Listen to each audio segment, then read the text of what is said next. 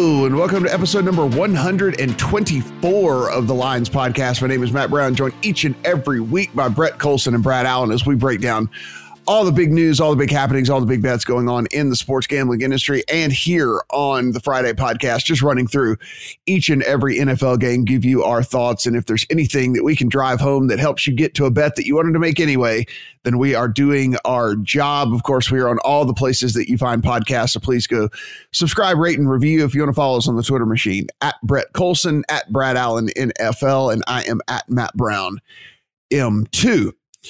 Guys, real quick, let's start here on Thursday. Hopefully we don't have to say this very often to our listeners, but hopefully you faded us on Thursday Night Football in a game that looked like the most dead of dead overs. There was never a game that looked more over than this one, and ends up at 44 points. Guys, if you were watching this thing, they were scoring at will in the first half in this game, and then collectively could not get anything going in the second half. And we ended up on the under. Brett, I'll start with you on this one, and then we'll kind of move on. Did you learn anything at all from this game? Anything that maybe you might be taking with you as we move forward, going after the Dolphins or the Jaguars?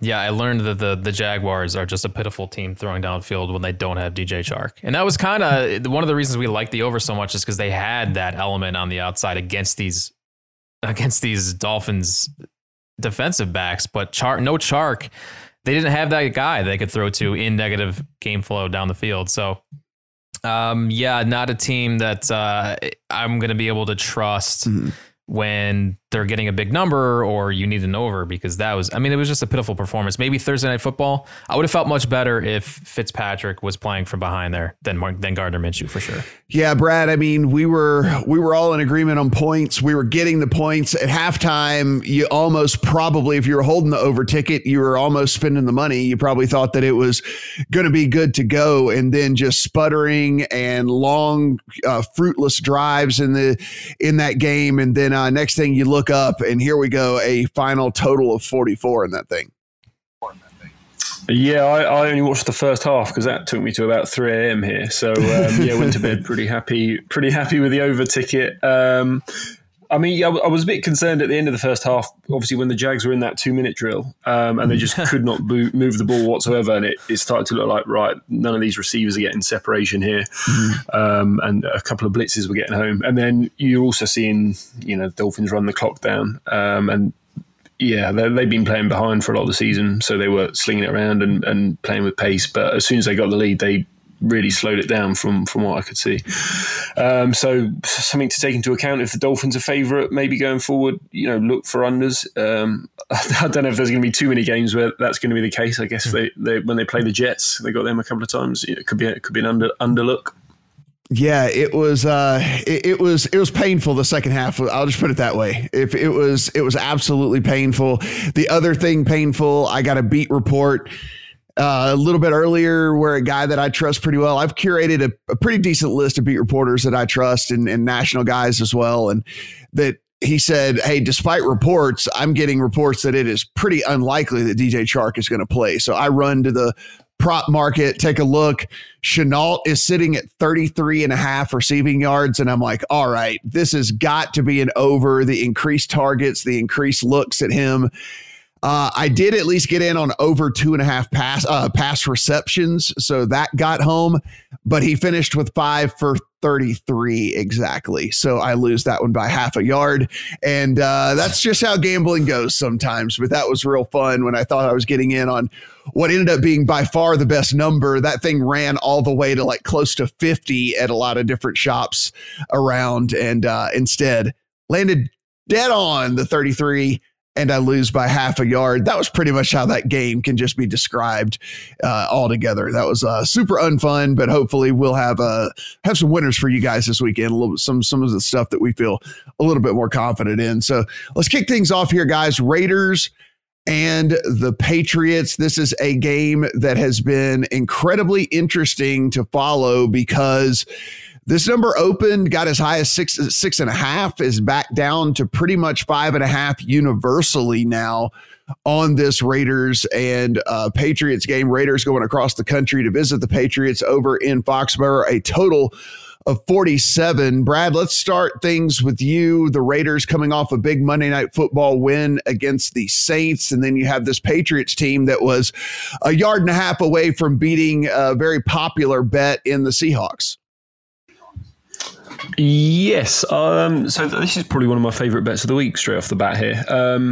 We spoke last week a little bit about the advantages for the West Coast team hosting these night games, where the East Coast team, by the second half, it's sort of 10 o'clock on their internal body clocks, and there's a long record, a long history of the West Coast team winning the second half, and we saw that in both of these night games that these two teams were involved with.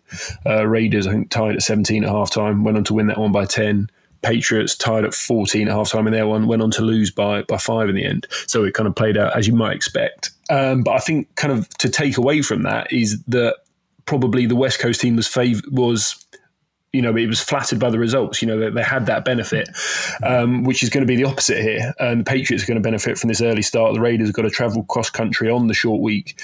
Got Bill Belichick off a loss here, who is historically about 70% against the spread. After that, I know you don't like trends, Matt, but I think there is something to that. If the best coach of all time is 60% against the spread anyway, I do buy a little bit that he's going to be. We saw that picture of him just disheveled, looked like he'd been grinding tape for 3 days straight without sleeping. I mean, we should just go off on a tangent on that just a little bit. This guy's worth like $100 million, and he's showing up in a sweatshirt that, no joke, like that was not made to look like that. I know you can buy clothes that are made to look old and that have holes already cut in them because like you're trying to be cool and all that. That was not the case with that thing. Those were natural holes. That was natural funk that was on that sweatshirt. Bill Belichick wore a 25-year-old sweatshirt. There's no doubt about it. That thing was 20 years old. Guys, if anyone thought otherwise, you're getting fooled. That was not any sort of look that he was going for. Yeah, he's been grinding. He's got I cannot go 1 and 2 here. We're going to smash the Raiders in. And so as I said, we've got one team I think was in an unfortunate situation and now is going to be in a good situation, and the reverse for the Raiders. And then there's some interesting things coming out of New England this week in that Belichick presser. He was talking about they've been working on Cam Newton's throwing motion. He's always been a bit army, not really stepping into it, just sort of heaving it down the field. They're talking about working through that. And you kind of saw that on Sunday night, where Newton's fourth ranked passer by PFF on intermediate throws, second on deep throws from PFF, 8.7 yards per attempt from the pocket is top 10 in the league there. So we already know how efficient he is on the ground. They're just, whenever they're in the red zone now, it's Cam Newton. If they need a third or fourth down, it's Cam Newton, which makes them more efficient than the average team anyway. And now he's got a downfield passing game to go with that. Especially against a Raiders team which doesn't really have very good corners at all. And just also from that Raiders game Sunday night, obviously they won by 10 and they've probably got an upgrade here. But the Saints had 7.4 yards per play to 4.9 for the Raiders. Saints had a 60% success rate to the Raiders at 47. So there was a lot of penalty yards, which I think kind of was one of the reasons that the Raiders actually won. But either way you look at it, I think the Raiders were really flattered here. They've still got offensive line injuries, 2 rookies on the offensive line. You can be sure Belichick's going to be throwing all sorts of complicated blitzes at them. And I would imagine, reading beat reports, that they're going to double Darren Waller and make these rookie receivers beat them. So you're going to have Henry Ruggs, who did not practice, going against Stephon Gilmore. And I think Belichick also watched this Saints game and saw that Derek Carr he's still Derek Carr. They scored 31 points. He's still missing deep open receivers. So I think Belichick's going to say, yeah, you can try and beat me deep, but you're not going to beat me with these little dump offs to Darren Waller and beat me with a scheme. I'm going to make you throw it deep. And I don't think Derek Carr is good enough to do that. Is Waller going to play? I was going to say, Brett, Waller did sit out practice. He has said himself that he is going to play. I mean, we know how these guys, when they come out and they say they're going to play, that doesn't necessarily always play out, because at the end of the day, it's still a team doctor decision. But he says he's going to play. Josh Jacobs actually sat out of practice as well. So just something of note, as you kind of go about handicapping this game, that there's at least a chance that one or both of those guys could sit out. And Brett, I can only imagine, as you look at this game, if either one of those guys were on the bench, you would look at this even completely differently than you do now, for sure. Yeah, and I already see this as a beautiful spot to fade Vegas. If those two guys don't play, then I mean, how are they gonna move the ball on offense? This is just a great spot for New England. You got the Raiders coming off that home win in prime time against the Saints team that was already overvalued by the market. And like Brad said, the Saints dominated that game looking at the yards per play anyway. Yeah. Short week here for the Raiders. They travel across the country against a team that just has a much more efficient offense now than they did the past couple of years with Tom Brady. I love this number too. I mean, you're getting it short of 7. It's 5.5 right now. What is this number? This is a baffling number to me. I don't get it. This should be 7 easy. I don't know how the Raiders get stops. I said to Brett earlier in the week, I said, it looks like I'm probably just going to bet every trap game this week. And if I get trapped, I get trapped. This being it, under 6 in this all day long. I was willing to bet this at 6 as it was anyway. And now that it's moved under 6, it is definitely my favorite bet of the week. We did not talk about this beforehand, guys. This is just all of us in agreement. Promise you on that. Look, this is just a bad spot altogether for this Raiders team. One thing, Brad, that you mentioned that I think is pretty important here is Cam is actually completing balls down the field and actually throwing balls that are not kind of like these 50-50 balls that he threw for the first half of his whole career, where, as you mentioned, he always had the arm strength. He just didn't throw necessarily properly. And in all of these deep passes way down the field were always ended up being these weird kind of 50-50 balls. Well, he was really accurate so far this season on these balls down the field. And the Raiders are just going to get eaten alive by this team. So same with me, guys. This was at the very top of the list for me, as it was anyway. And then getting the practice report yesterday and knowing that even if Waller does go, even if Jacobs does go, they're going to be playing at far less than 100% as it is anyway. So it seems like a great spot for me. Love New England here, -5. My best bet most likely here on the week as a top to bottom bet. As we do each and every week, Brett, we will go to you for the Bills. Rams traveling to the Bills in this one. If we look over at DraftKings, you're going to find the Bills as 2.5-point home favorites. If we head over to if we kind of look across the board on this one, that seems to be the consensus at this point. This number was one that has been curious to a lot of people. I'm anxious to see what you think about it. It has gotten all the way down to 1.5 at FanDuel, but 2.5 seems to be the consensus line across all the books here in the States. What do you see of the Rams and the Bills? I like Buffalo quite a bit here. It's more of a situational play. I was worried about some of these injury reports early in the week, but it looks like Ed Oliver was back at practice on Thursday. Trey White, Cole Beasley all practiced.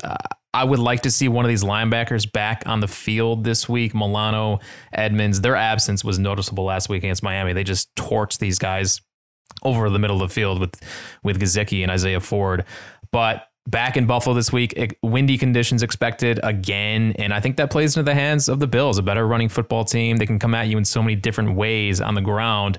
Short of a field goal, I like the home team here. I think the Bills are a better team, and I like the under too. It's been climbing this week, but I think both these teams are going to try to run the football and take advantage of some of these leaks in these defenses. You can run on both these teams. Total sitting at 47.5, Brad. We're looking at Josh Allen. Already articles getting written about Josh Allen being a serious contender for MVP, despite the fact that he has played 2 horrid teams so far. Don't get me wrong. He has looked good. I'm not taking anything away from him there. I'm just saying maybe let's pump the brakes until he plays a team with a pulse, which would be this week in the Rams. Allen, 6 touchdowns, no picks, completing 70% of his passes, 729 pass yards, through 2 weeks. How do you see this one here again? West Coast team heading to the East Coast. Yeah, I found it. I found a lot of conflicting angles in here. So there is this. So it was originally scheduled where the Rams asked for 2 East Coast games in a row, so they could stay out east. But for various COVID reasons, they had to travel back and forth, and they're traveling back again. Which I think that's got to be a negative. 2 6-hour flights, or 4 6-hour flights in kind of 6 days or whatever here. So I think that's a negative. Allen he's living up to the billing. We've spoken a couple of times about all the play action, all the 4 wide they're running. He's first in Football Outsiders DER, second in DVOA, fourth in QBR, leads the league in positive play rate of 60%. So he is for real. And we kind of seen just adding how much adding a good receiver can affect a player. You think of the Vikings with Case Keenum. When you gave him Diggs and Thielen, he was suddenly an elite quarterback. So I am buying into it somewhat. But I'm also backing on the Rams because they're suddenly fourth in success rate, and it looks like the old Sean McVay. And I've been trying to work out all week what's changed because it's personnel-wise, it's very similar. The offensive line is not really new. The receivers are the same. And some things I've found is they're running much less of the zone blocking scheme, and it's much more kind of duos, and I think it's gap blocking in the run game. And the run game's suddenly working, and then obviously that opens up all of the play action again. But then it's a concern that I think they lost their guard, Joe Noteboom. Doesn't look like he's going to play. So I don't know. The other thing I thought was very interesting was NFC West teams. We know this is kind of the brutal division of the NFL. They all beat up on each other. So far this season, the NFC West out of division, they're 6-0, point differential of about 11.5 points a game that they're beating their opponents by. And the NFC West is 70% out of division against the spread since the start of last year. So that would probably put me on the Rams. It would put me off the Rams that they've got this long trip. So I've not bet it, but I think it's a fascinating game. This one is one I thought I would gravitate towards the Bills. I thought that this would be a situation where I would be all over the Bills, actually. And the more I dug in, the more I kind of came to the same spot you were, Brad. I mean, the Rams team has been incredibly efficient. Small sample size, we do understand this. As we move into the season a little bit further, a lot of the stats that we're looking at, a lot of the advanced metrics will make a little bit more sense, have a little bit more time to mature and play out. But listen, we have to take what we can get. And so far in the short season here, in the small sample size, the Rams have actually been very efficient, looked very, very impressive. Both sides of the ball, actually, even. I was really thinking that this was Bill's bet was going to get in my account probably right off the bat. And now here I sit.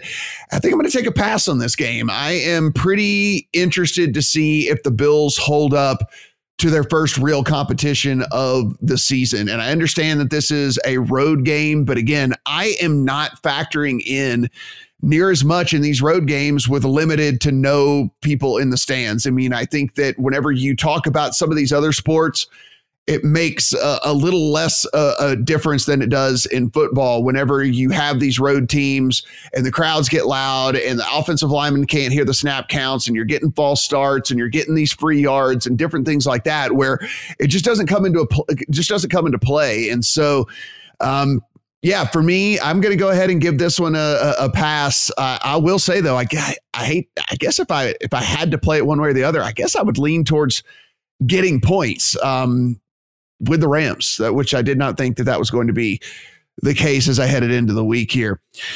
Texans and the Steelers. And Brad, I think this is one of the more interesting games of the week as well, because this seems to be another one of these games that everyone is screaming, it's a trap, it's a trap, it's a trap. Of course, the Texans have started off with 2 straight losses, but again, have played 2 killer teams here to start the season. And the Steelers have started off 2-0, but they kind of scraped by. We're looking at 4s. There is a 3.5 at Sugar House out there. It's gotten a 4.5 actually at MGM. So we are kind of looking at everything from 3.5 to 4 to 4.5 as far as the number that is available out there on the market right now. As far as the total goes, we're looking at about 45. Yeah, this is another tough one for me.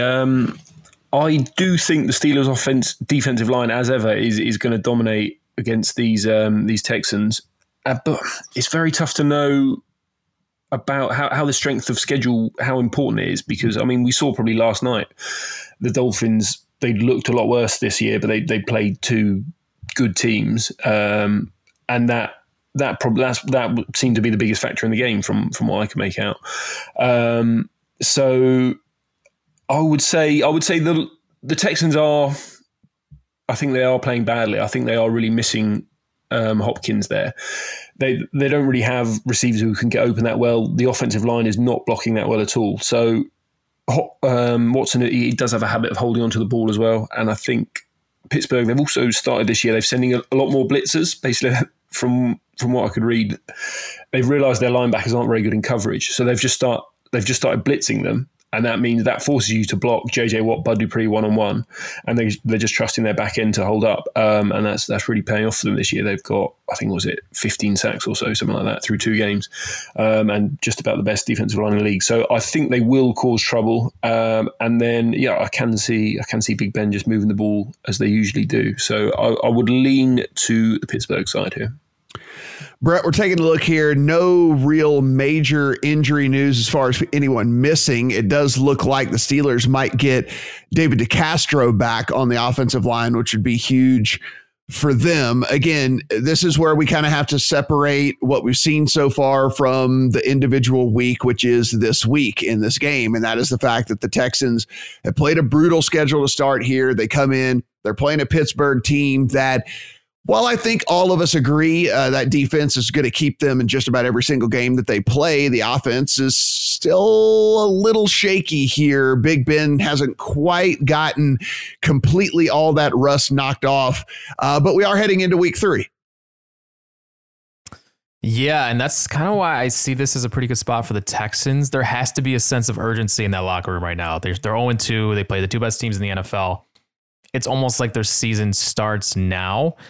And I haven't been all that impressed with Pittsburgh. Offensively, they look stale outside of the weekly amazing trapeze act by Chase Claypool. That kid is amazing. Defensively, obviously, they're excellent, but they haven't faced Deshaun Watson yet this year. Deshaun is fantastic. And they had troubles with Jeff Driscoll last week, an athletic quarterback who can get out and make plays outside the pocket. So this is a weird line move too. This was a 5.5 on the look ahead. Now it's 4 after the Texans start 0-2 and the Steelers 2-0. I'm staying away from this one. I don't know what to do with this.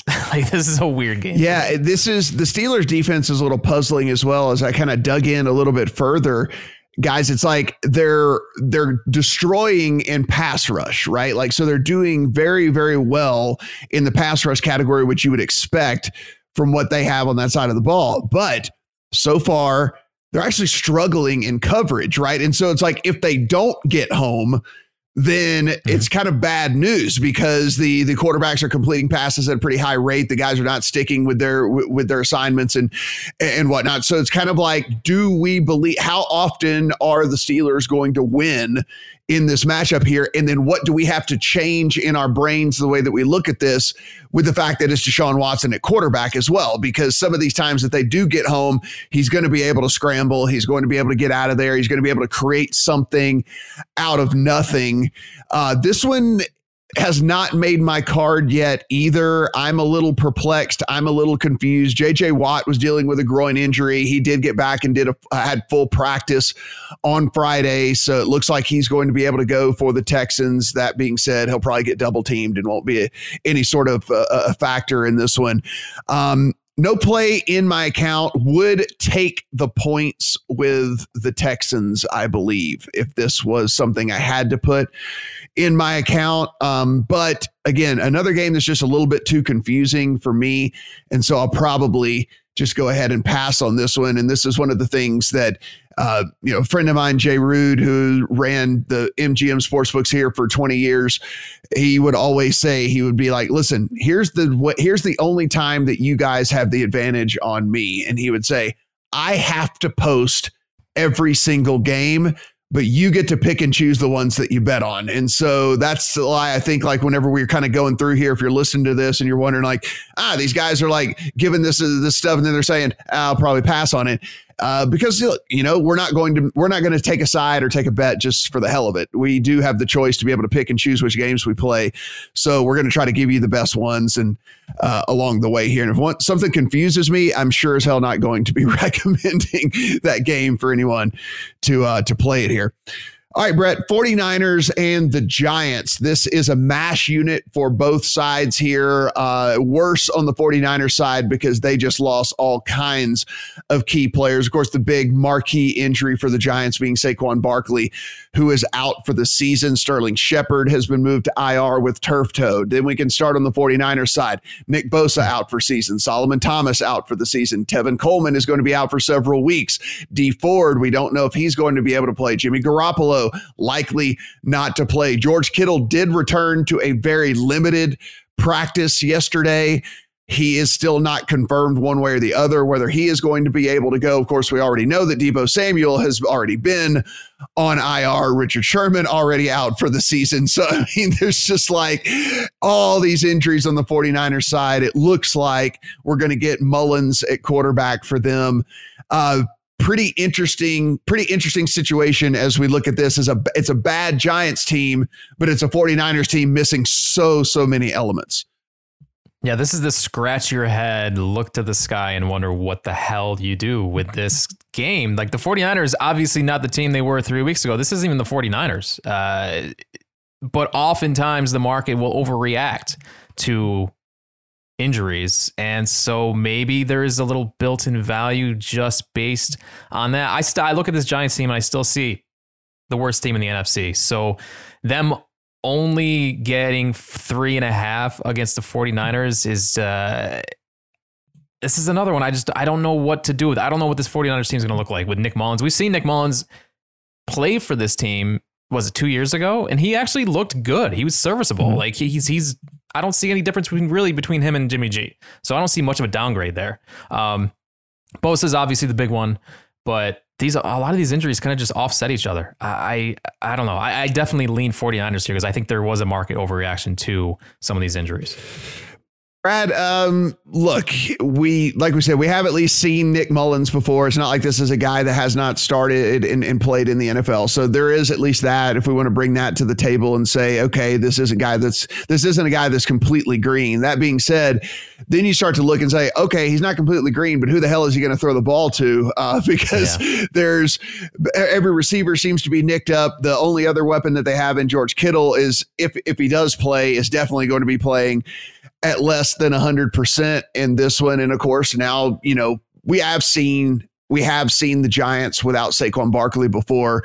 If you buy into them signing Devontae Freeman as some sort of stopgap and sort of being able to get, you know, be somewhat serviceable for this team. They are catching 4 actually at DraftKings. So you do get a little bit more at DraftKings over there. And we are looking at a total of 41.5. Yeah, I think I would probably take the 4. I think I would have a small bet on the 4. I haven't done it yet. I think the injuries are far more impactful on the 49ers side. Saquon, obviously, he's a great talent, but they almost committed to him too much, you know, like forcing him 15 carries for 8 yards or whatever it was against the Steelers. I think if you hadn't got the second overall pick back there, you'd probably go, right, well, we've had success through the air and with play action. Let's just keep doing that. And I think perhaps that will force them to throw the ball more, because they've also got a ready-made replacement for Shepard with Golden Tate. He can just jump right into the slot there, and they've still got the deep threat on the outside slate, and they've still got tight ends, so they've still got weapons. Meanwhile, for the 49ers, I don't know if they're going to play Kittle, because it was a huge storyline this week that the 49ers were unhappy with that turf at MetLife.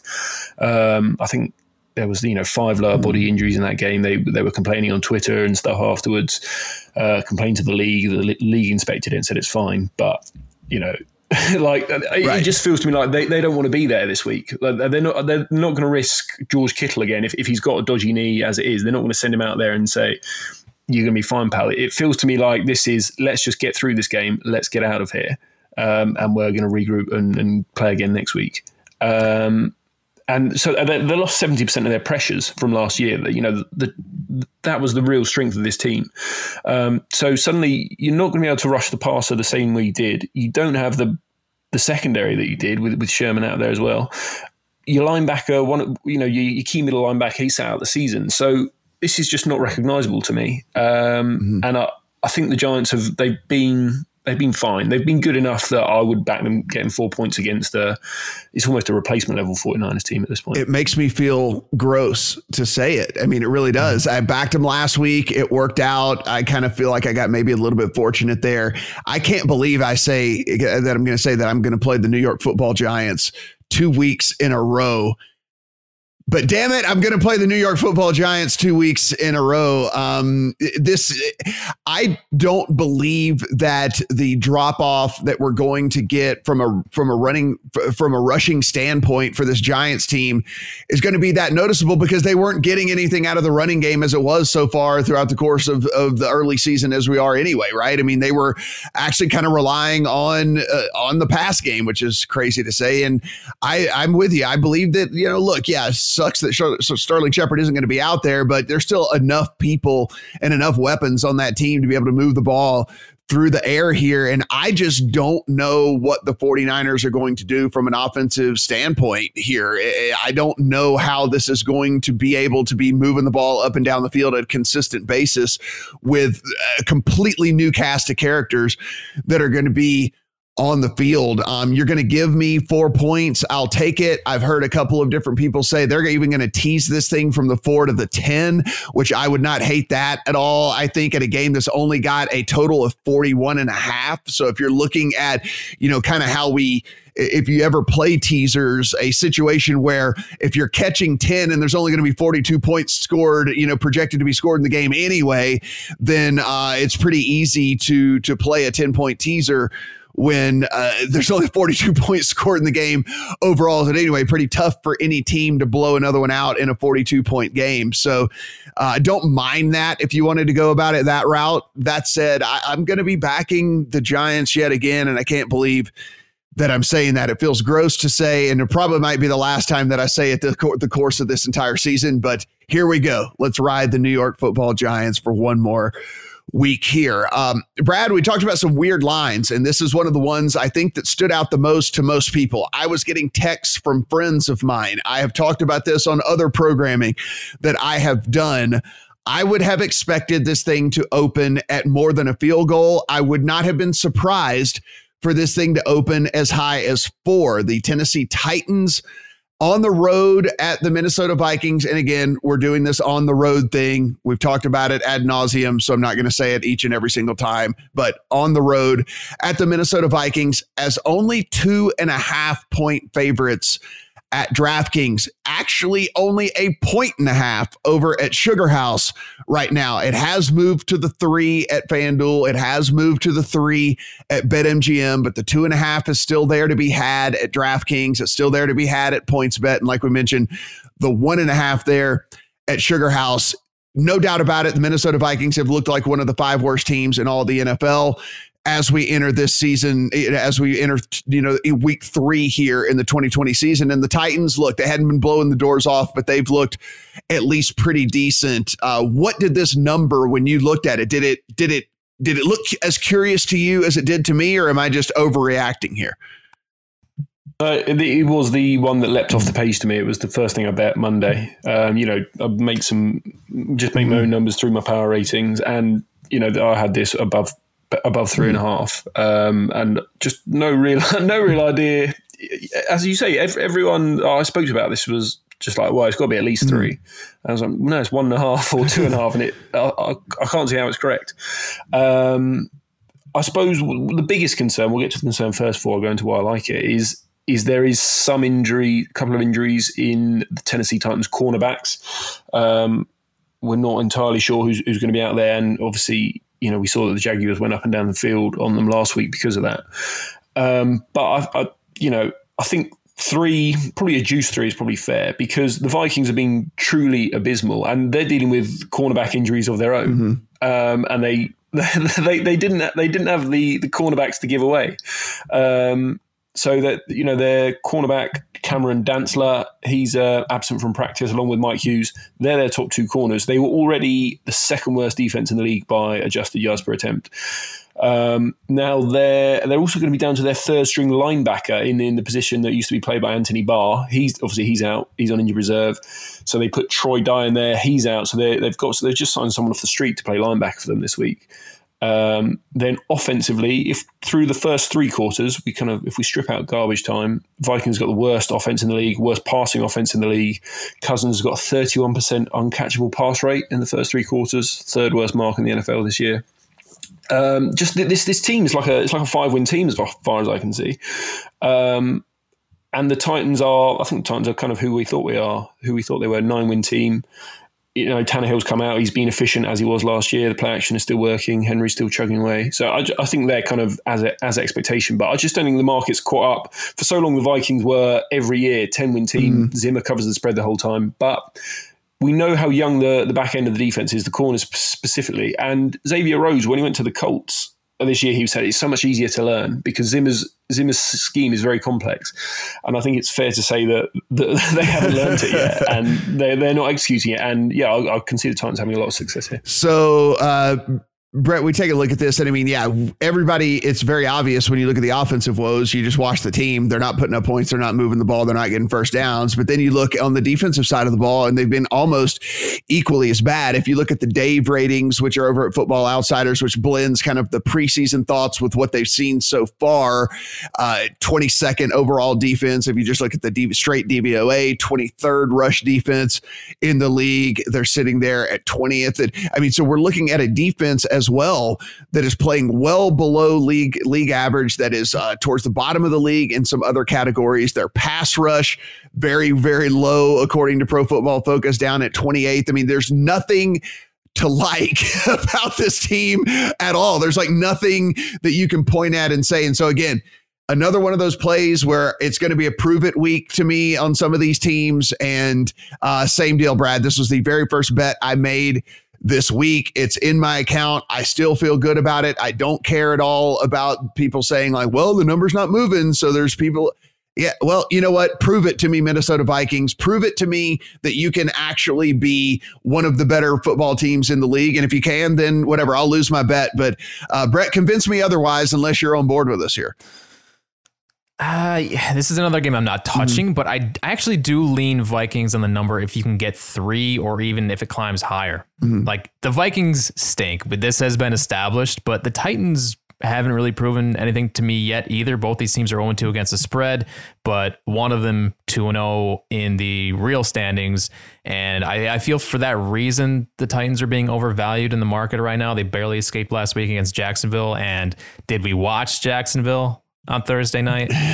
Not a good football team. So, I mean, I expect the Vikings to kind of get back to basics this week, get Dalvin Cook involved. They just paid this guy $64 million and he only has 26 carries through 2 games. A lot of that is game script dependent, but this team has thrived for years running the football, and the passing game isn't there without Stephon Diggs. So slow the game down, find your rhythm at home, and you can run on the Titans. That has also been established. So, yeah, if you can get 3 or 3.5 in the Vikings, I would lean that way. But yeah, I'm not touching this. Yeah, it does look like A.J. Brown going to miss again this week. That bone bruise typically takes a few weeks before guys get back out there. Corey Davis going to have to kind of carry the load there on the wide receiver side of things. Maybe live up to that billing that everybody was so excited about a long time ago. The Washington football team at the Cleveland Browns. Brett, this is a Browns team that it does not seem like whichever way you and I decide to bet on them, they are going to let us down one way or the other. So 7.5 point home favorites. You can actually find a couple of 7s out there as well if you wanted to get down on them at that number. About 45 is what we're looking at on the total in this one. Is this a get right spot for the Cleveland Browns? I don't know. I'm going to lose so much money on this team this year. It's so frustrating. Like, here they are. They're off extra rest. They stayed home after they dominated on Thursday Night Football last week. Still didn't cover. I still feel like they're probably undervalued by the market, but I don't like the 7.5 here. If you can get 7, that's okay. I think that's the right side, but the worry is Baker against this pass rush and him just doing stupid things again. I mean, we've seen it the past 2 years. I don't know, man. I hate this team so much. It's tough. So Brad, Jack Conklin's going to be back on the line for the Browns, which is a huge upgrade for them against what is, really the only thing that this Washington team does well is going to be rush the passer. And past that, it's really all downhill from there. Nothing to really like on the offensive side of the ball. Nothing to really, of course, the secondary is absolutely putrid. So if they get home and they're able to create a bunch of havoc and they're able to get in Baker Mayfield's face and he's not able to have time, we understand that he is one of those quarterbacks that fits the mold of struggling whenever there is a lot of pressure on him. So that would be a path to victory or in this case, a cover, because that's all we really care about. That would be a path to a cover when it comes down to it for this Washington team. I mean, the pass defense overall has actually been fairly good for Washington, strictly because of that kind of front seven and getting that pressure on them. The Browns did allow 3 sacks in week 2 on Baker Mayfield against a Bengals team that is not known at all for getting pressure on the quarterback. So, I mean, I think it's basically, how confident are you that the Browns are going to be able to keep a clean pocket long enough for Baker Mayfield to work the ball down the field with all these weapons of his? I think they do have quite a good chance. So they're already the 3rd best pass blocking unit by Pro Football Focus, and as you say, Conklin coming back this week. That was a huge focus this year. They drafted first round. They brought in Conklin because Baker was seeing ghosts back there. So I think they should do a good job. But I think the biggest mismatch is on the other side of the ball in these trenches here, because you've got Sheldon Richardson, Larry Ogunjobi, Myles Garrett, and so collectively they're 8th in the NFL pressure percentage, 4th in QB hurry rate, and they're going up against the Washington offensive line, who's already 2nd worst in the league by adjusted sack rate, 30th sacks per pass attempt, and then they lost their best player, right guard Brandon Scherf. He's out, so already this Washington team was 31st in the NFL in success rate offensively. And I just think Haskins is going to have trouble in his face all day long. And I cannot see them moving the ball at all. Steven Sims looks likely to miss as well. So it's going to be, can you shut down Terry McLaurin? If you can, I think that's right. It looks like Cleveland are going to get Greedy Williams back. So I think I probably would lay the 7. I'll be tempted by the under 45 as well, because when the Browns do get a lead, we know they do want to run the ball.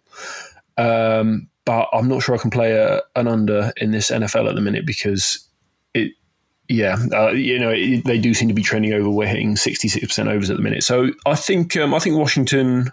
I think Cleveland minus the 7 is probably quite a good play. I think that is going to be a very popular teaser leg this week, is going to be people taking that Cleveland team down to a 1 point or 1.5 point favorite.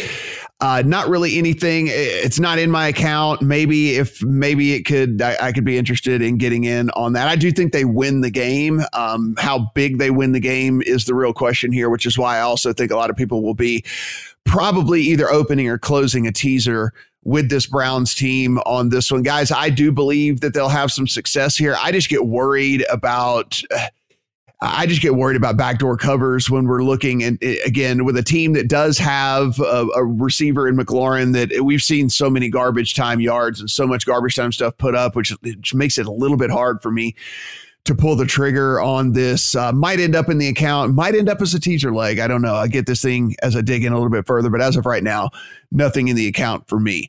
Brad, the Bengals are at the Eagles, and this is yet another in a week full of interesting lines. We have another one here. This thing has moved all the way to the Eagles as 4.5 point favorites here. It was 5, 5.5, 6.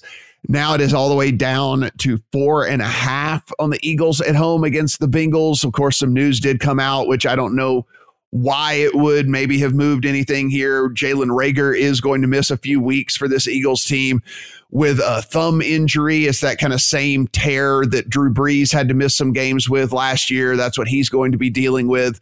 You're still looking at Geno Atkins, who's likely going to be sitting out for this Bengals team. That being said, I think what we learned, Brad, is with this Bengals team, there's just enough talent on offense, and Burrow is just enough poised as a rookie where any lead, I think, late in the game isn't going to be necessarily safe. I think when you bet against the Bengals, you're likely always going to be sweating it because of the backdoor cover, because with AJ Green, with Joe Mixon coming out of the backfield, Gio Bernard coming out of the backfield, with all the different guys that they have to throw the ball to, I think you're always going to be sweating a backdoor cover with them. Yes, and it looks to me like they've figured out a little bit how to play with Burrow. They went to empty sets. I think we spoke about this before the Thursday game last week. But in the end, they went with, he had 61 dropbacks, and they went with empty, 21 out of those passes. And his pressure rate in empty was 5% compared to 20% otherwise. So, the argument is he can basically see where the pressure might be coming from. If you're an empty, you can split the field in half. So I've got two over here. You can get rid of the ball quicker. And he played a lot of that at LSU, did Joe Burrow. So he looks a lot more comfortable like that. And that could help negate the Eagles' pass rush because they probably do have that advantage in the trenches. But they also have really bad safeties and linebackers. That's what the Rams went after last week. They basically ignored Darius Slay on the outside, left him on Robert Woods, who got like 12 yards or so, and just went after the interior, the safeties and linebackers with Higbee, and they cooked him. So the Bengals' strength is on the outside, really, though, isn't it?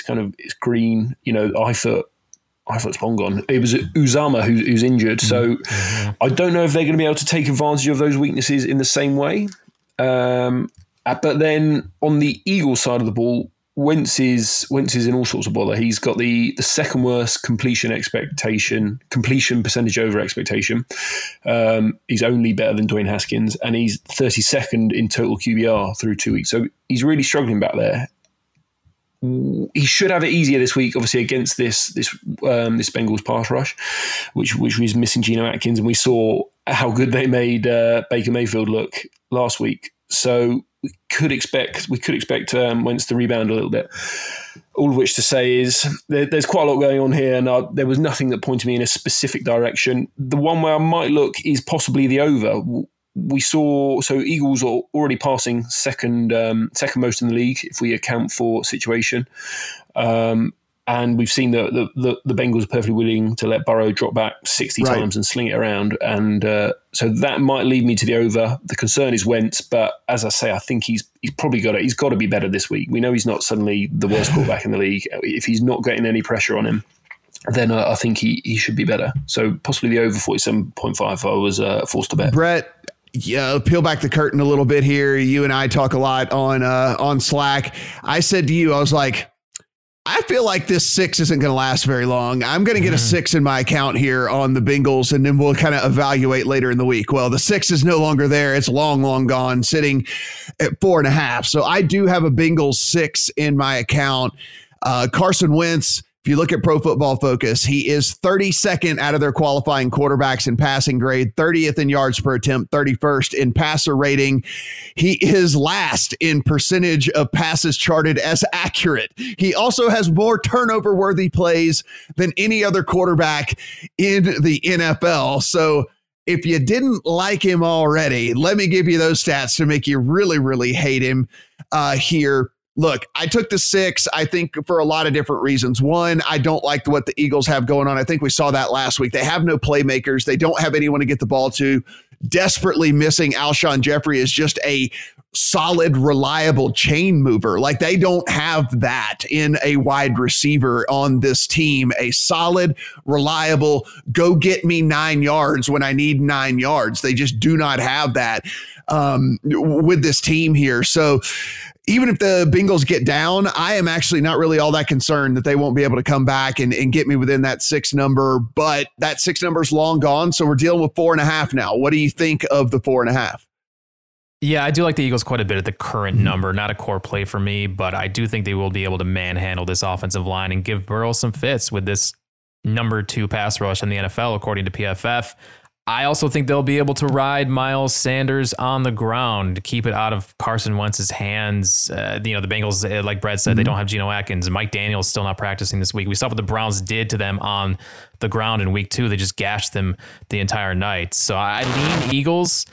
But I love the over here because the Bengals, like you said, they can score points late. We talked about it last week. It's going to be a theme all season. Which bad teams can cover big numbers and hit overs because they're capable of moving the chains late in the fourth quarter? And one team we just talked about in Washington, I have no confidence that team can do that. But the Bengals are different. Right.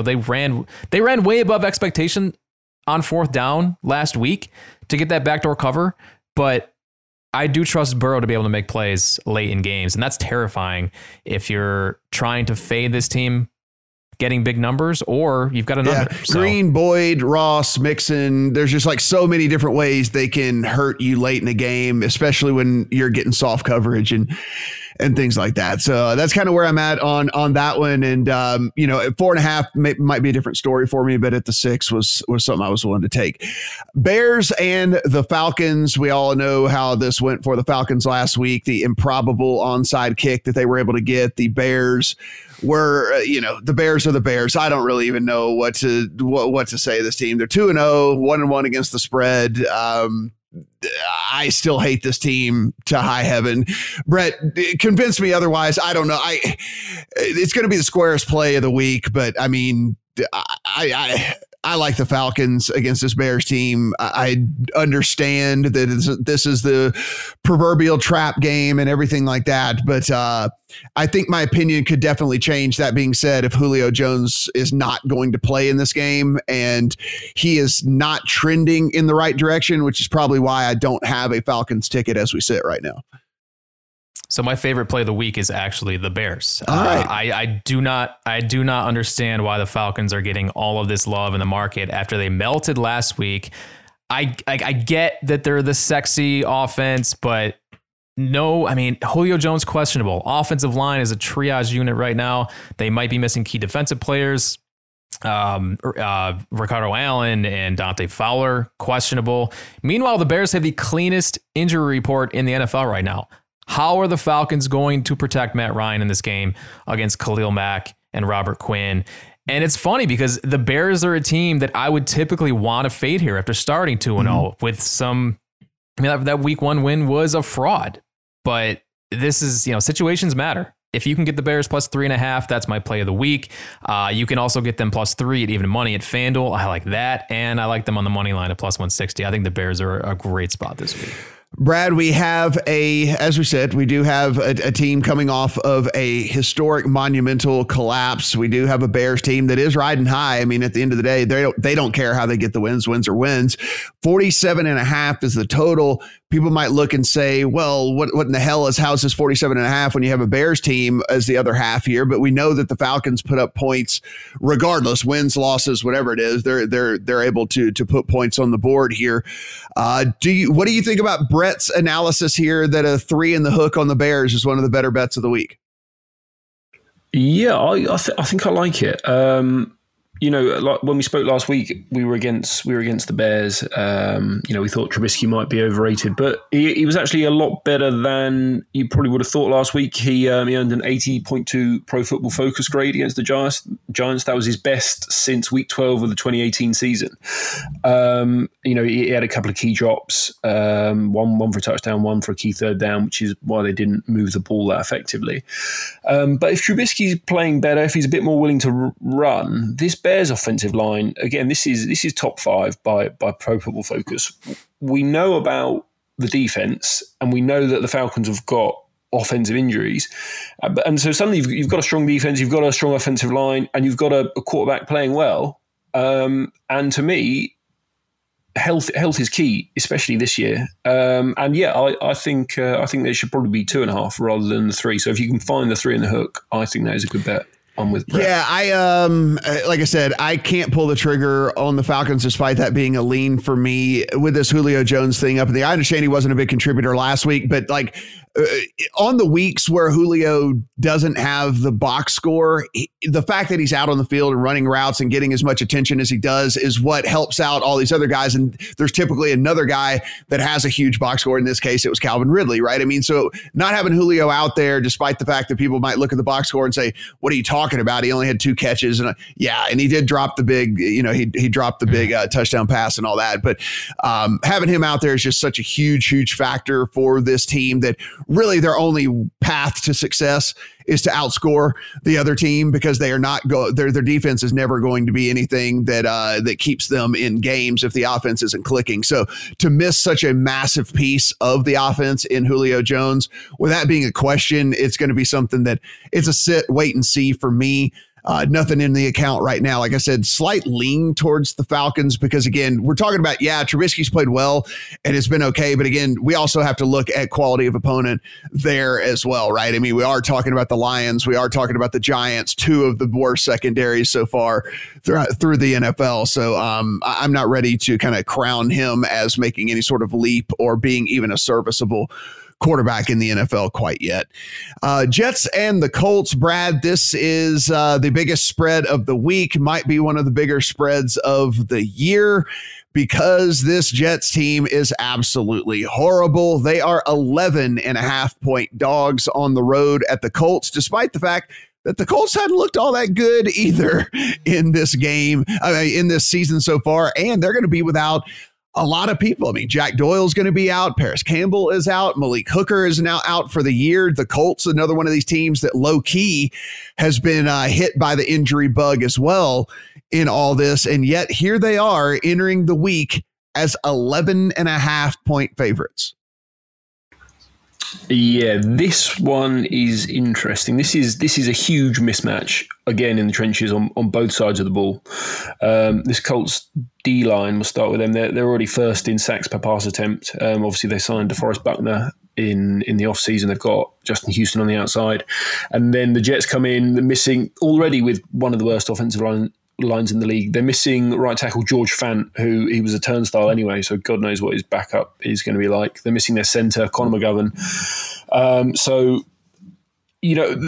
There was a lot of memes floating around Twitter throughout the week of DeForest Buckner just throwing Vikings offensive linemen aside and destroying the quarterback. And I think we're going to see a lot more of that. And then on the other side of the ball, the Colts offensive line, again, is one of the best units in the league. And again, the Jets' defensive line is pretty much non-existent. It's bottom 5 by most metrics I'm finding here. So if you look at kind of, if you look at ELO models or anything that uses success rate or anything with a strong preseason prior, it's not buying that the Jets are suddenly the worst team in the league. And it would say this should be under 10, this line. But I am not buying it personally. I could not back the Jets. They have been absolutely awful. Just against the Niners last week, they had 200 yards against a Niners team missing all of its best players until the very last drive of the game when they went 80 yards. So the play I like here is if we think the Colts can control the game, I don't really want to just ignore the numbers and that kind of thing and lay 11 with possibly not a good team. So I quite like the under 44. Mm-hmm. So I think if the Colts do get up, they are gonna run the ball. That is who they want to be. We know that. They've got Jonathan Taylor. They were 6th most run heavy team last week when they were controlling the game. They're going to do more of that. And the Jets game last week, there was that 80-yard run to start it off. There was that 80-yard drive at the end in garbage time to take that over the total in the end. But the rest of the time, there wasn't a lot of success going on. So I think the Colts get up early. And then I think they just control the game with the run game, and I don't think the Jets are going to score more than 10 against this D-line, which should wreck shop. Yeah, Brad, that's actually, you kind of stole my thunder with this one right there. You can actually find the hook over at BetMGM, so you can get 44.5 over there, which is where I went ahead and got that in the account. Same feelings here. One, I don't think the Colts should be laying 11. And if I had to play a side, I would play the Jets. I'm not interested in either one though, because would it surprise me if the Colts put it all together and won this thing by 3 touchdowns? Not really at the end of the day, because the Colts are so poorly coached and really can't do anything on the offensive side of the ball. But I'm just going to play off their deficiencies and on the offensive side and play the under as well. Brett, what is there any further analysis really in breaking down a game with an 11.5 point spread with two teams that have been maybe less than stellar to begin the season here? Well, if I'm laying 11.5, I need an offense that can light a defense up, and that's just not how the Colts operate. Especially, I mean, this is a running football team. That's but at the same time, like, how do you bet the Jets? Right. That's what I'm saying. I can't do it. I should. Everything lines up and it says I should, and I just can't do it. Like, if they fall behind, how are they going to score? Who is Sam Darnold throwing the ball to? Yeah. There's no Crowder this week. Like, Braxton Berrios is wide receiver 1.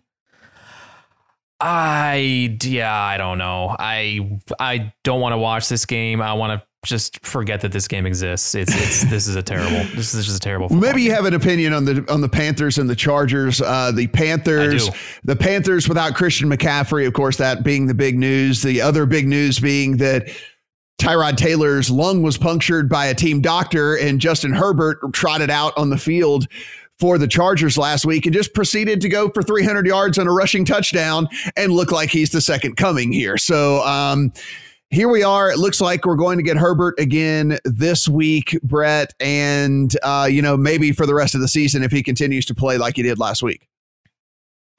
That said, it is still difficult for me to put my trust in a raw rookie quarterback who, while he did flash last week, I don't think he's ready for the NFL game yet. And he's laying 6.5 against a pro football team. It's like some of what I saw from him was excellent. And he does get a dream spot here against this Panthers defense, but I don't think Anthony Lynn is going to unleash this kid in this spot against this defense in a game that he has circled as a win. Like, he has to have this circle as like a game they have to win. And if you're laying a touchdown, you've got to be able to move the ball through the air and score points quickly. And running straight, which is probably what they're going to do here with Kelly and Eckler, just doesn't do it for me. So, I mean, you had a low total here, 43.5. The Panthers have playmakers. The question is, can they get creative and scheme yards to keep Teddy upright and out of trouble against this pass rush? If they can, and Matt, I know you love Joe Brady, I think the Panthers are going to be right in this game. I mean, like, there's nothing about this Chargers team that instills fear into me outside of the pass rush. Mike Davis, who's going to fill in here, I mean, the way he makes his hay is a pass catcher, right? I mean, so he should be able to kind of fill the McCaffrey role on the offense as far as the pass catching side of things. Now, moving the ball on the ground's a different story. He is primarily more of a pass catcher. So what they're going to do from there, yet to be determined. But Brad, what are we looking at here? We have a McCaffrey-less Panthers team and a now rookie-led Chargers team. Yes, this is another interesting one. So I think it's fair to say Herbert was probably flattered by his performance last week. PFF had him as the third most turnover-worthy plays last week. And it's important to remember that, obviously, the Chiefs, he was put in during the anthems, basically. No one knew he was playing until he took the first snap. And that's a huge edge in, the Chiefs have spent the week game planning for Tyrod Taylor, and suddenly you've got someone you probably never studied on film whatsoever. But that said, it's the dream matchup. The Panthers had one professional defensive player, K1 Short, and he doesn't look like he's going to play. Yeah. And, I think they're still on 0 sacks. I think they got their first QB hit last week, which is, good for them. What I quite liked here was potentially the over. This is two teams in the top 10 pace-wise. And Carolina, so... I think however bad Herbert is, I think he probably can move the ball here. He seems to have a bit of a connection with Keenan Allen last week. Carolina, they've been playing quite slow teams. Teams have been playing against them at the 7th slowest pace, but they themselves want to play quite quickly. The Chargers have shown they also want to play quite quickly. So I wondered if over 43.5 might be worth a look because, I think Panthers are just dead nut overs teams, aren't they? Because they're going to give up points, and then they've got the weapons on the outside that they're going to let Bridgewater throw. I wonder if it also could be a bit of a letdown spot for the Chargers. That was a huge game for them last week. They went into overtime, and now it's kind of a bottom feeder NFC team, which they don't really care about. So I don't know how up for it they will be, and if they're a bit flat, then we could see a few more points. but that's not one I've bet yet. So a lean. Yeah, I'll go ahead and keep this one pretty quick. This was one of the first couple of games that I scratched off of the list here. Too many uncertainties for me. A offense that has been completely schemed around one player for so long in McCaffrey and him being removed from the equation. And then the whole weird thing with Herbert kind of being thrust into the starter role here. Now there being at least a little bit of tape on him for people to study and see and at least prepare that he's going to be the guy that's going to be under center. I will sit back. I'll see how these two teams perform and maybe get some notes and get a little better feeling of how they're going to operate before I decide to put any money in on these. Now, this is a different scenario here, this Lions and Cardinals. Brad, this is a spot where people are saying, hey, this is where the Lions are going to bounce back. This is where the Lions are going to do it. This is where they're going to surprise people. They're catching 5.5 points. This is where you should be backing this Lions team that continues to collapse, that continues to disappoint, and that continues to not get it done. I think I might have tipped my hand right there as to which way I'm leaning on this, but let's go ahead. Lions are visiting the Cardinals as 5.5 point dogs. Yes, so the Cardinals, they've played two good defensive lines and they've produced against both of them, and now they've got just a paper towel defensive line. So the Lions through 2 weeks pass rush win rate is 19.2%, and no one else in the entire NFL is below 30%. So the pass rush is non-existent. On the back end, they're still going to be without Justin Coleman. Then the third overall pick, Jeff Okudah, again, there was lots of video all over Twitter of Devontae Adams just sending him completely the wrong way, about as wide open as you'll get on an NFL field. So he's possibly not ready. And Matt Patricia, again, we like to bet against terrible coaches, and he appears to be one. So despite having no pass rush and corners that aren't ready for the game or are injured or are backups, he's still playing man coverage 80% of the time. So he's not adjusting to what his team is doing. And I don't really see how the Lions are materially better than the Redskins last week, who went off 7.5. So I'd say those teams are pretty close to even on a neutral field. So what we see a lot of times with possible breakout stars is that the market doesn't really catch up to them that quickly. Like when the Panthers in that 2015 season, Lamar last year, Mahomes even, they'd covered 11 in a row or whatever. Is when a team is really good, the market is basing their numbers off models and kind of regressing to the average, and it doesn't always catch up to how good someone like Kyler Murray might be. So I would go with Cardinals like you, -5.5. Yeah, Brett, I'm all over the Cardinals here. I think that they're better by. I think that they're better by touchdown in this, and with it being only 5.5. I mean, look, I think Brad nailed it on the head with. I don't see a huge difference in this team and what they got last week. Now, yeah, upgrade a little bit at the quarterback position in Stafford, but when we look past that, I mean, I don't see a huge difference in these teams at all. Kyler Murray seems like he's figured it out, right? He was a little bit quick to run last year. Now he's only running when he actually sees those lanes and he sees that he's got those 10, 12-yard gains, and it's just absolutely destroying defenses here early in the season. I don't know the Lions are going to have any sort of answer at all. So that's kind of from top to bottom. I could not find a way to get myself on the Lions. I try to talk myself when I'm this adamant about something. I try to talk myself out of it, and I was not able to do so. I'll stand up for the All Lions. right, let's do it. Let's do it. Look, the Cardinals are the trendy, sexy team in the NFL right now, and the Lions are, again, the Lions. They have that stink on them yet again. But we have not seen this offense yet this season with Kenny Golladay, who is trending toward returning this week, and he adds a whole new dimension to this offense and allows them to free up space for some of these playmakers, like a TJ Hawkinson, like a DeAndre Swift. I'm not selling this Lions offense. The defense has been a disaster. I was about to say, defend the defense. Yes. Please defend this defense. It's giving up 425 yards a game, 6.5 yards per play. Yeah, I mean, I love the over here. I'm buying the Lions offense to be able to keep pace with the Cardinals here.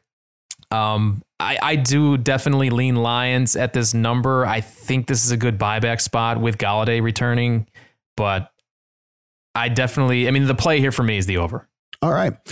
Bucks and the Broncos. I will real quick. This is another one that crossed off my list. If you guys have a strong opinion one way or the other, but it's in that dead man's zone of the 5.5. It's, so many weird things going on with the Broncos now with, is Jerry Jeudy even going to be able to play? He's dealing with a rib injury.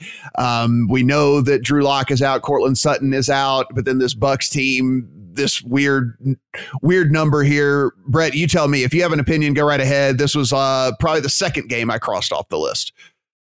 I love the Broncos. I love the Broncos every week. I was about to say, when are you going to not like the Broncos? What do they have to do to you for you to not like the team? They don't get any respect because they put L's up in the standings. They lose games, but they just cover every single week and close. They're always in games. And I think they do it again here. I'm still on the Tom Brady fade. They weren't impressive at all last week against the Panthers. They looked terrible in week 1 against the Saints, who don't look good either. And now they traveled to Denver in what looks like a windy conditions with a noodle-armed quarterback against this defense that can cover receivers. I'm not worried about this Tampa Bay offense whatsoever. I think this is another great spot for the Broncos. I don't think there's a huge downgrade at quarterback between Drew Lock and Jeff Driscoll. I kind of like Jeff Driscoll. He can create plays. All right. Well, Brad, look, they get Chris Godwin back. Out is Drew Lock. Out is Cortland Sutton. Out is AJ Bouye. Out is Phillip Lindsay. Out is DeMarcus Walker. Of course, we know Von Miller out for the season. And yet Brett is saying that they're the team to bet on here. I'll put it this way: while I would not bet this, it would definitely be Bucks or pass for me. But I chose the pass. What say you?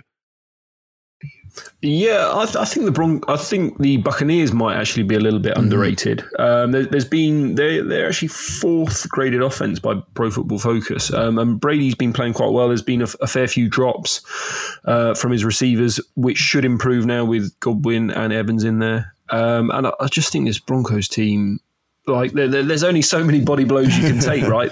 The passing game is the king in any NFL game, and if you're down, you can say that was not a huge drop off to Jeff Driscoll. I think there is. He's a career backup for a reason. He can run around a bit, but again, when a team is prepared for him all week, like the Bucs will, they're going to be ready for him scrambling. They're going to be ready for whatever he does well. And is Jerry Jeudy?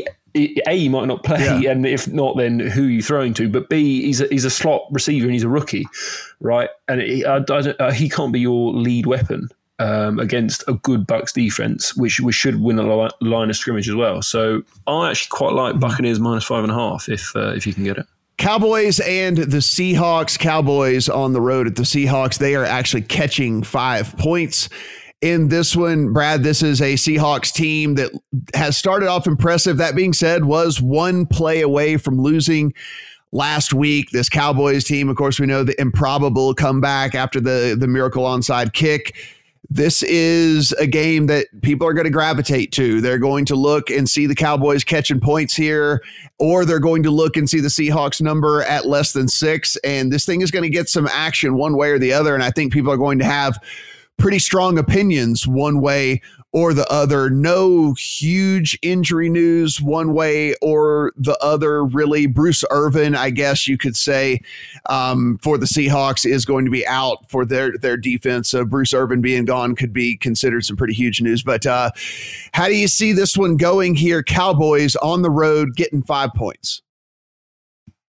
Man, I wish this total would stop going up because it's up to 57 at a lot of places, and I want to back the over, but there's got to be a point where you stop. So I thought there was a key injury here, so I thought this was an interesting stat. The Cowboys have one cornerback who grades above 99th at the position, who is Chidobe Awuzie, and he's out this week. So they have no cornerbacks in the top 100 at the position, which seems a bad recipe against Russ, DK Metcalf, and Tyler Lockett, who just cooked the best defensive backfield in the league. So I don't see how the Seahawks don't go nuts here again. Just carry on where they left off last week. 400 yards, 4 touchdowns, yada yada. And then the Cowboys. I think they're perfectly suited to just keep coming back, just as they did last week. They've got all these weapons.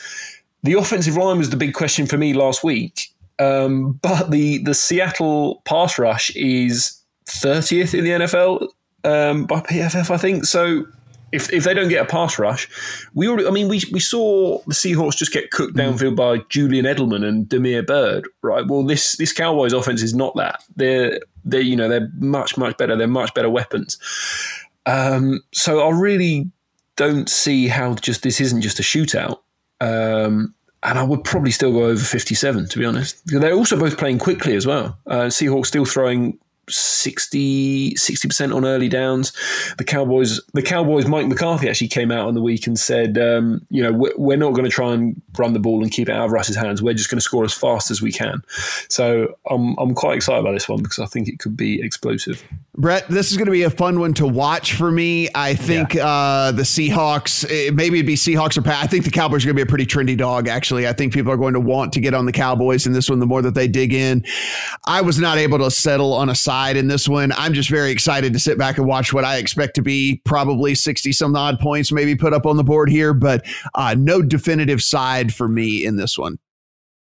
Yeah, another Cowboys game with a dead number, another Seahawks game with a dead number. I'm staying away from it. I continue to have a poor read on the Seahawks. I guess they're just a top 5 team every single year, and I want to fade them every week, and I have banned myself from doing so until they start losing football games. Like I want to lean Dallas because these injuries up front on the offensive line aren't going to be taken advantage of by the Seahawks pass rush, like Brad said, but I do think there's going to be a lot of points in here, but this is just going to be sit back and watch, enjoy. Yeah, it's going to be a fun one. Let's talk about another one here that it's going to be tough for me to give analysis on because there's just so much uncertainty. It's this Packers and Saints game. Brett and you and I were talking about this before we got on, and really at the end of the day, it's hard for us to give proper analysis on them when we don't know if the two best players on the field are going to play or not. And that's kind of where we sit right now with Michael Thomas and Davante Adams. Both are up in the air as to whether they're going to play or not. And so, Brett, we could be trying to break down a game where the two most integral parts to each offense might not be playing. So for me, I'm going to sit back, try to get an injury report here on Friday, see if there's more to dig into and more to assess. But I don't want to give a whole big spiel here for something that might change in 4 hours. Like one of these guys could definitively get ruled out or definitively get ruled in. And then, the whole thing changes for me. Yeah, the most important practice report to watch on Friday is the Green Bay Packers. What do we find out about Davante Adams today? If he's not going to play, I kind of love the Saints at -3. Like as bad as the Saints have looked, what are the Packers going to do on offense with Allen Lazard and Robert Tonyan as the lead pass catchers in this offense? Seriously, if Adams doesn't play, this has to be a beautiful spot to sell on Green Bay, a team that I've been selling early in the season because of the negative regression that was supposed to come, but hasn't. They look better than they did last year when they went 13-3. Even if Adams plays, he's not going to be 100%. So, it feels like it should be a smash spot for New Orleans, but the hesitation tells you just how bad Drew Brees has been without Michael Thomas. This just is not an efficient offense. You can only dump it off to Alvin Kamara so many times. I trust Sean Payton to scheme ways to mask Brees' inefficiencies throwing the football. He's been doing it for years, but without that safety blanket and Thomas, this is a different team. So another one where I'm just like, I have no idea. It's same, like you said, it's the most important injury report. This is what I'm going to be watching. Brad, you could have gotten a hook on this thing a little bit earlier in the week. It is now a flat 3, despite the fact that, we are so uncertain with both of these injury reports here. Do you have a read on this, or do you at least have an idea how you might want to play it should the injury report break one way or the other? Yes, so I think obviously I'm no doctor, but from what I can gather, I think the injury report might favour the Packers here because Adams, he wanted to go back in that game last week against the Lions, and the coach just said we don't need you essentially. So he was good to go, and he said this week, I'm glad he didn't let me go back in. But it says to me if it wasn't so bad then that he couldn't play, then I think it'll be fine Sunday night. And then again, I guess, but also high ankle sprains for Michael Thomas. even if he is out there, he's not going to be right after 2 weeks. You know, we see this a lot, that it saps explosiveness, these injuries, and you can rush it back, but he won't be able to move the way he should be moving. Now, I'll kind of away from that. You would say that the Saints are the sharp play again, based on your preseason priors. We shouldn't be changing it too much, where we thought the Packers were, 9-win team, Saints were 10.5. But the quarterback play has been stark, and this is why I like the Packers. So for Rodgers, again, we spoke about this last week, how quickly he was getting rid of the ball. The past couple of seasons, he was throwing the ball after around 3 seconds. He's down to 2.51, but he's still throwing deep. So it feels to me like everything's in rhythm, everything's working. Again, Adams is important to that. But he has built more rapport with Valdez-Scantling, Alan Lazard as well. So he's the highest graded quarterback in the league through 2 weeks. On the other side, we've got Drew Brees, and the cliff comes fast sometimes for old quarterbacks. He's 30th by Pro Football Focus. He doesn't have his best weapon. And just watching him against the Oakland Raiders, who don't really have a pass rush. He had happy feet in the pocket. He was resetting. Just watching that game on Sunday night, and I don't know. And he looks sad. Yeah. He looks sad on the sideline. It's just he's not the same guy. I mean, like it's just he's just not the same guy. And as you said, like sometimes you wake up and you're old, And I think that this finally happened. I mean, we were seeing signs of decline last year, as it was anyway, but I think it finally got here. Kind of that, like he woke up. He's old. He's not the same guy. I'll tell you how I told Brett this early in the week. So I took it with the hook. I took Green Bay with the hook, with the thought that maybe there would be money coming in to where I might be able to try to middle this thing on the 3, right? So I took Green Bay in the hook with the thought that, I would try to come in and middle. If that's not the case, I'm fine having Green Bay in the hook in my account. I don't feel bad about that at all. Of course, I would love to be able to try to middle the 3 here, but I don't know if it'll actually get there. Like you said, maybe depending on how things go, maybe if they say that there's a decent chance that Thomas plays, the money starts coming in. I don't know. We shall see. Or they say that he's definitely ruled out. Money starts coming in the other way, and maybe it gets down to the 2.5. But it's going to be interesting to see how the injury report plays out with this one. But I think that the Monday night game is the game that everyone is looking forward to. The Monday night game is the one that everyone is licking their chops at. 3.5 right now. The Ravens favored against the Chiefs. And guys, I'll just go ahead and say right out of the gate here, I am on the Ravens in this game. I think that the Chiefs are going to draw a lot of money and a lot of attention in this game because it's the Chiefs. It's the returning Super Bowl champions. It's them getting the 3 and a hook. But I mean, if you dig into what we've seen so far from this Chiefs offense, it has been less than spectacular. It has certainly been underwhelming. And a lot of that has to do, and don't get me wrong, I think that the guy is certainly phenomenal, but Patrick Mahomes has missed a lot of open throws, and he has tried to make some throws where he could have set his feet that he didn't. If you kind of rewatch these games, I'm not going to the whole thing. He's buying into his own hype, or I'm not talking bad about Patrick Mahomes. I'm just saying sometimes fundamentals get away from you when you are as talented a guy as Mahomes is, because you can do things other people can't. And he's missed some pretty easy throws. He's thrown some stuff behind guys that he could correct that all this week. Maybe he does. But when you look at what this Ravens team brings to the table here with Lamar Jackson, it looks like they're just firing on all cylinders. Like they did not miss a beat from last season. I actually, in my power rankings, had them as the best team in the NFL last year over this Chiefs team. And that loss to the Titans still just kind of blows my mind here. But Brett, I don't know. I'm actually pretty excited to bet the Ravens and to have them in the account here. And again, I think a lot of people are going to be on the Chiefs in this one. Yeah, it's tough. You would think the Ravens would be able to run all over the Chiefs here, but you also know that Andy Reid has had this one circled for months. Mm-hmm. There's a game plan specific to Lamar Jackson that the Chiefs will deploy in this game. And I don't want to read too much into the run defense metrics for KC. from last year and early in the season because it's going to be completely different. They're going to game plan for Jackson in this game. So, but it hadn't been good, is what you're trying to say. Yeah, like if we want to say, it hasn't. I mean, but it's worth pointing out, right? They are going to scheme, they are going to whatever. However, the Achilles heel of this team last year was the run defense, and the Achilles heel of the team so far this year has been the run defense.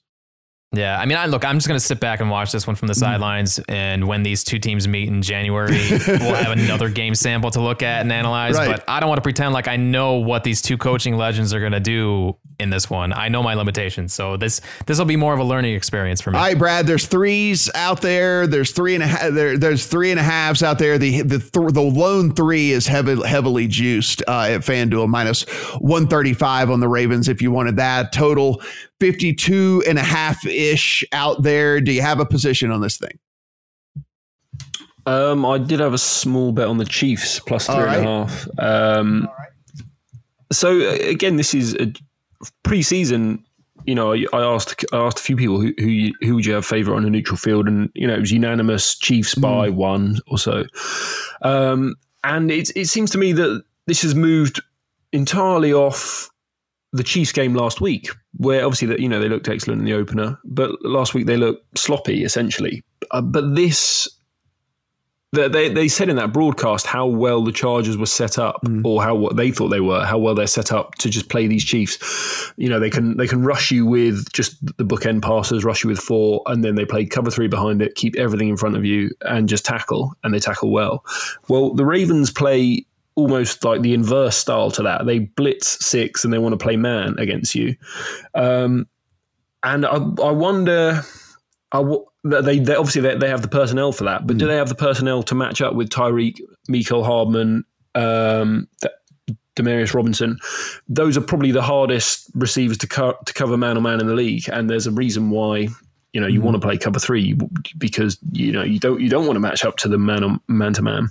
So I wonder if that could be a little bit more favourable for them. And pass rush wise, it's interesting because the Chiefs, the offensive line has not been good. Part of it, I think, is because of that Chargers game.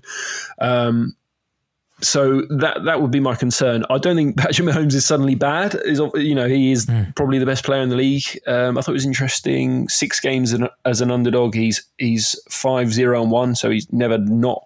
He's never failed to cover, or he's never lost money.